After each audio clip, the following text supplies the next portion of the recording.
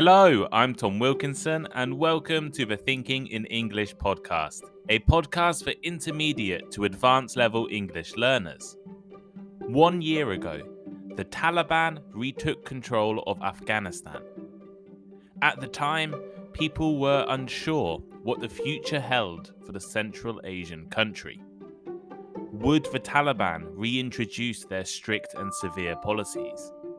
What would happen to the Afghan economy? How about women's rights?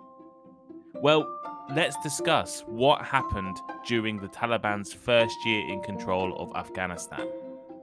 You can find the full transcript of today's episode for free over on the Thinking in English blog. Head over to my Instagram page, Thinking in English Podcast, for more content. Leave a like, a follow, a review wherever you are listening right now. And if you love Thinking in English, please consider joining my Patreon page. Here is today's vocabulary list.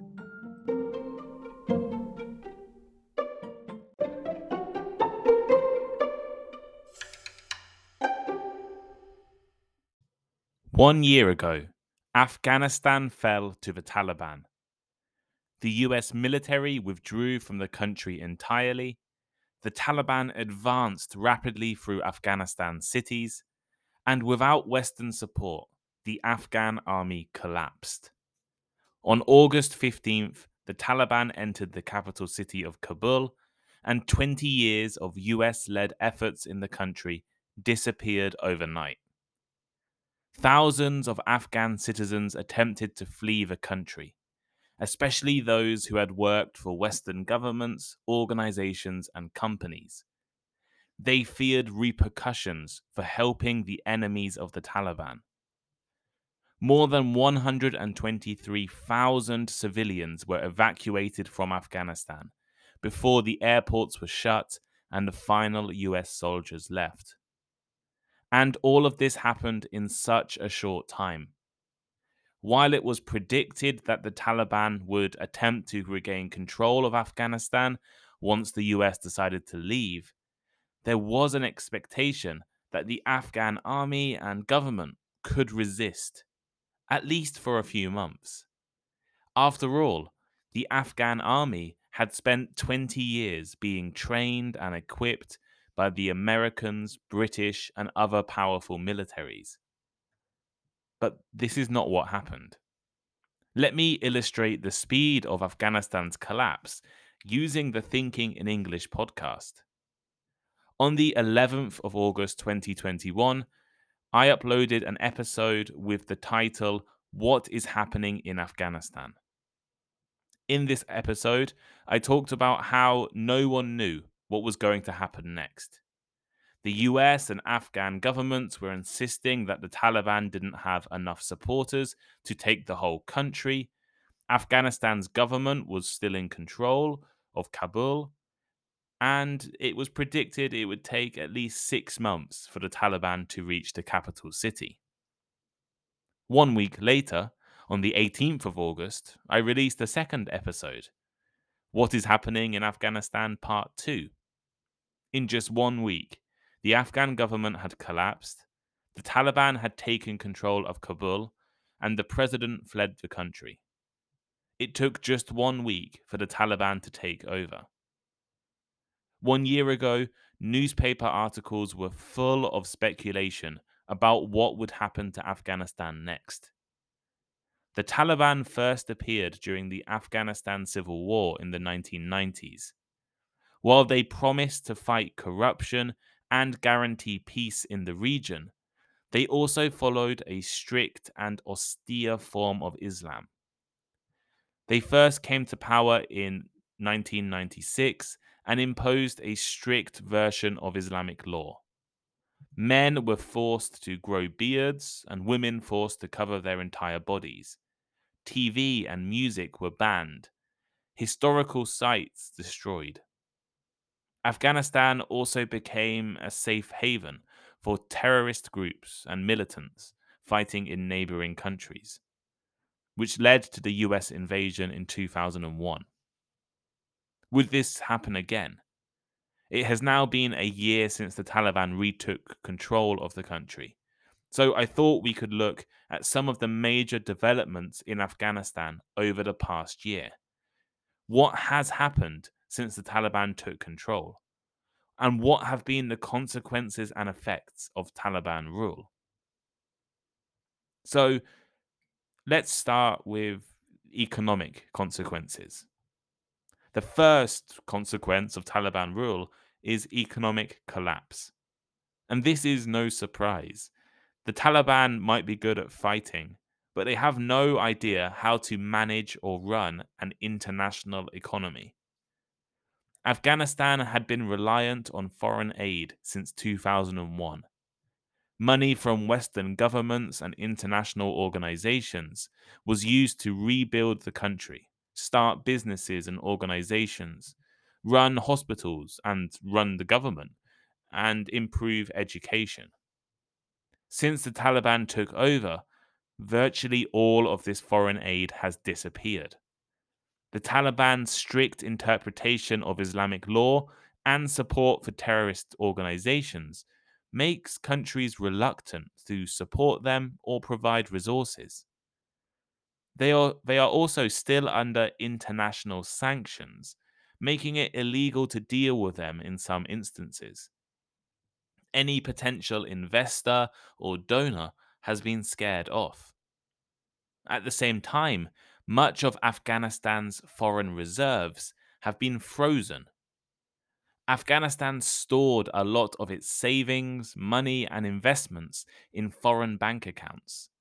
Now, many of these bank accounts have been frozen, and the Taliban unable to access these resources. The country's banking sector has completely collapsed, and so far, the Taliban have rejected assistance or help from the international community. Women have also been prevented from working in a lot of places, losing the Afghan economy around $1 billion a year. If you combine all of these factors, lost foreign aid, frozen bank accounts, a collapsed banking sector, and the reduction in working people, the result can only be economic collapse. Thousands of Afghan families who lived comfortably or relatively comfortably before the Taliban are now struggling to exist. Current estimates suggest that 97% of Afghanistan will be living below the poverty line by the end of this year. Moreover, estimates also suggest that Afghanistan needs $4.5 billion in aid right now, something they stand little chance in receiving while the Taliban is in power. Connected to economic collapse is a major hunger crisis. Families are going hungry every day in Afghanistan. On average, Afghan families now need to spend around 90% of their entire income just on food. Prices have increased rapidly over the past year, as has unemployment, making it difficult for families to buy enough food. Around 50% of Afghan citizens can only afford one meal a day, and people are being forced to make sacrifices so that they can eat. There are reports of Afghan families taking out loans, withdrawing their children from education to save money, selling daughters into marriage, and even selling their organs for food. Overall, around 20 million Afghans are at risk of serious health complications, malnutrition, and even death due to extreme hunger. In addition, COVID-19 and an earthquake earlier this year have made the situation even more challenging for ordinary Afghans. The human rights situation in Afghanistan is abysmal. The United Nations mission in Afghanistan has released reports detailing the various violations of international human rights. There are reports of torture and killings. People suspected of working for Western governments or companies have been targeted and arbitrarily detained. Journalists and writers attempting to report the true situation in Afghanistan have also been subject to human rights violations. The Taliban does not want people reporting human rights violations or spreading dissent, so they have cracked down on independent media. One Australian journalist, Lynn O'Donnell, has reported that she was detained, abused, and threatened by the Taliban. The Taliban have an incredibly conservative and restrictive attitude towards women's rights. Initially, they promised women and girls would be allowed to continue education and work, at least in some form. In the years since the Taliban took over Kabul, women's role in society has greatly diminished, and women are basically excluded from public life. The Taliban have limited women's right to work, freedom of movement, freedom of appearance, and education. As I mentioned earlier, the loss of female employment has cost Afghanistan's economy $1 billion so far. But the impact for families is even more severe. Without additional income from women's jobs, families are struggling to deal with economic collapse. And virtually all women led families, for example, a family where the father has passed away, have lost their entire incomes. During hunger crises and famines, women and girls tend to eat last and thus suffer the highest levels of malnutrition and starvation. There are no women in the Taliban government. The Ministry of Women's Affairs has been abolished, and women have no right to political participation in the country. In May, the Taliban began forcing women to cover their entire faces and remain home unless they have an urgent need. Women are not allowed to travel without a man, and women are regularly denied access to services and places if they are not accompanied by a male relative. In the words of the UN Women Executive Director Sima Bahus, decades of progress on gender equality and women's rights have been wiped out in mere months. Girls are now prevented from attending school after sixth grade. Without a more advanced education, it will be difficult for women and girls to participate in the economy in the future. While Afghanistan is desperate for doctors, teachers, and other professionals, excluding half of the country from education will only make these shortages worse. The Taliban's Afghanistan has not been peaceful or stable. The Islamic State Khorasan, or ISK, in other words, the Afghan branch of the Islamic State, has launched attacks, bombings, and assassinations across Afghanistan. The minority Shia Hazara ethnic group has been a common target of ISK's militants, and the Taliban has been powerless to prevent this insurgency.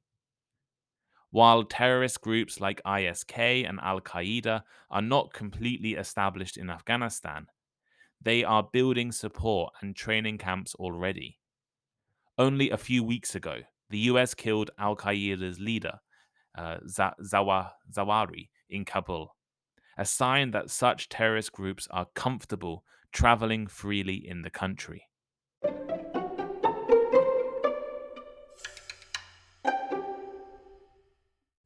So here is today's final thought. 1 year on from the collapse of Afghanistan's government and the Taliban's takeover, the situation in Afghanistan is bleak. The economy has collapsed and hunger is widespread.